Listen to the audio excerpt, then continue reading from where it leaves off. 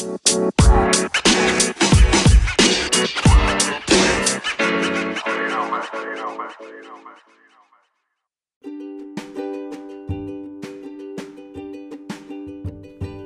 everybody, John Branning here saying thanks so much for tuning in again to This Week at the Trump Poems. This is for the week ending Saturday, January 25th in the year 2020. It comes as no surprise, I'm sure, that out of our 4 Trump poems this week, 3 of them have to do with the impeachment trial getting underway in the Senate. But the first one that we'll have this week has to do with Martin Luther King Day, which was on Monday, and a very interesting way that it was commented on and reflected upon in the midst of everything else that's going on in the political arena. So why don't we get started with that one, shall we?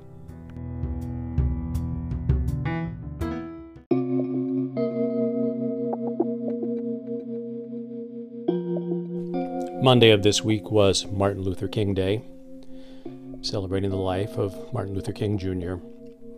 And it came into particular focus this week because in response to a question of how was President Trump celebrating Martin Luther King Day, a rather peculiar statement from his spokesperson, Kellyanne Conway, and that may be redundant because I don't think Kellyanne Conway has not ever made a peculiar statement. But she essentially said that if Martin Luther King Jr. were alive today, he would object to the impeachment of Donald Trump. Martin Luther King, who was well known for many memorable quotes. The one that came to my mind was when he said, "The moral arc of the universe bends at the elbow of justice." And so that leads to the title of this Trump poem, which is called "The Sharp Elbow of Injustice." Hate is too great a burden to bear. MLK said this, and boy, was he right, folks. I hate how the Dems treat me so wrong, so unfair, impeaching me, squashing my dreams and my bright hopes. I had a dream too, or maybe a nightmare, where after Obama completed his term, I'd succeed him, the outcome considered not quite fair. All hopes for a post-racial land I'd confirm died. I'd keep out those people whose skin shade was darker by saying our borders were weak, must be held tight, and sign proclamations in bold with a marker, my signature such that you can't tell if it's spelled right. A world that was largely at peace, I'd give jitters by ripping up treaties, proclaim time to shake 'em up. Alliances trashed, former friends now called quitters. No facts to support? Then I'd just have to make 'em up. I'd pray, not to God, but the almighty dollar, and offer up tax cuts, the rich would be pleased with me. A physical saying I'd got slightly taller, so I would not be diagnosed with obesity. And not just Barack, going after Michelle, who kept pushing for kids to have healthier diets. I'm saying her program can go straight to hell too. If broccoli's on your plate, don't have to try it. But now I'm consumed with this stain that will follow, so I go to rallies to hear, "We adore you." Regardless, in my solipsism I'll wallow and keep violating the oath that I swore to.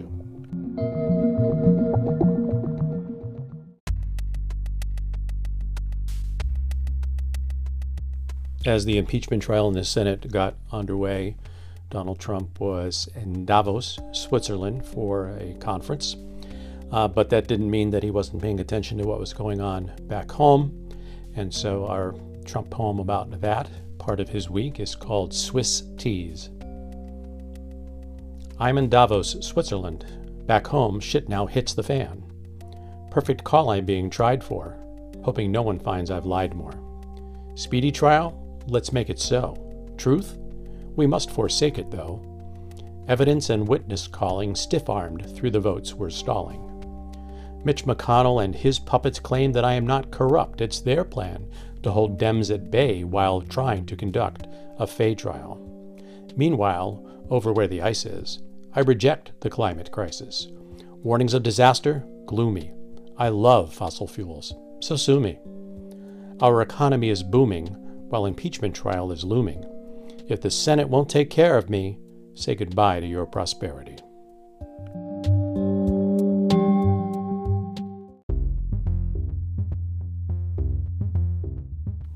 At the very beginning of the trial, both sides gave relatively brief previews of what they planned to do, and so our Trump poem about what came out of those and responses to it is called Rules of Disengagement. My attorneys are presenting a most vigorous defense. It will be devoid of facts, just as I like it.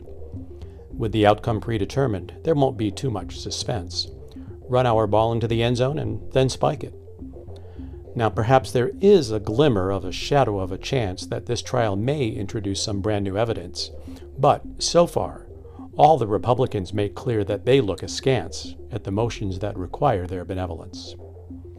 With Jay Sekulow bombastic, even more than Cipollini, it's quite clear that they were staging a performance. They were playing to an audience of me, the one and only. And I don't want civil discourse, I want war chants. Now, the 7 from the House who are entrusted with the mission to present the case supporting my removal face an uphill battle, since McConnell's taken the position that a search for truth meets with his disapproval.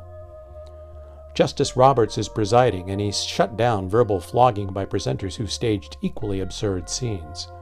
He admonished both sides sternly to refrain from pettifogging.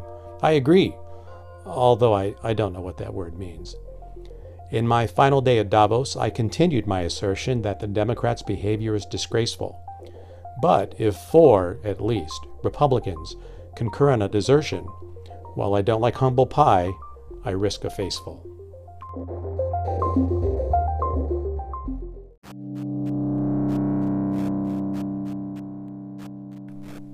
So as the meat of the trial got underway, the Democrats were up first, the 7 House managers, and they had 24 hours of presentation that, in a somewhat surprising change to the rules at the last second, was allowed to be spread out over 3 days rather than just 2.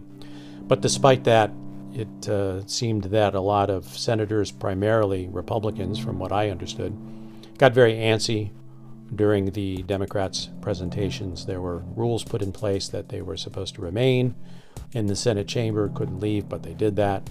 Weren't supposed to have side conversations, but they did that. Weren't supposed to have electronics, but there were reports of people having Apple Watches. Were reading books. They were supposed to only read materials that were germane to the presentations, but some of the books may not have been, and so on and so on. So our Trump poem about the response of the senators to the presentations is called Fidgety Spinners. The Democrats are boring. Schiff is lying through his teeth. It's quite tedious to watch them try to get the truth beneath the obfuscation I've promoted through my shifting explanations and my specious claims of privilege, curbing these investigations. The Senate must remain in place throughout these presentations and are barred from using phones and must refrain from conversations, but the rules the Senate put in place to obligate decorum lack enforcement, so there's quite a few who've chosen to ignore them. Even though I was in Switzerland when this sham trial commenced, I had my fingers on the Twitter and could easily dispense a never-ending flow of comments. The amount was record-breaking. It appears I was retweeting every moment I had waking. It's a scam, a hoax, a witch hunt. I've been treated most unfairly, even though my acquiescence ranks between not much and barely. I've refused cooperation and defied every subpoena. More ungovernable mortal, Dems say never have they seen her. The Democrats are laying out the facts, all hoping through fear they can generate dissent from those who claim there's nothing new here. I am certain once my side comes up to bat, we're going to win it. But, devoid of any facts, I wonder how they plan to spin it.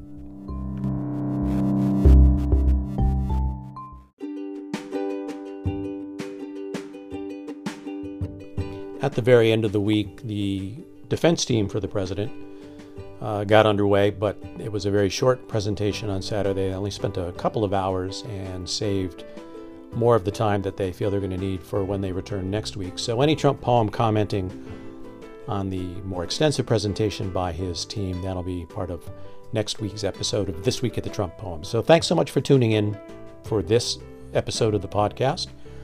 Please check us out at thetrumppoems.com for these verses as they're posted in real time. And of course, hope to have you back with next week's episode of This Week at the Trump Poems. Thanks for tuning in. Take care. Have a good week, everybody. Bye.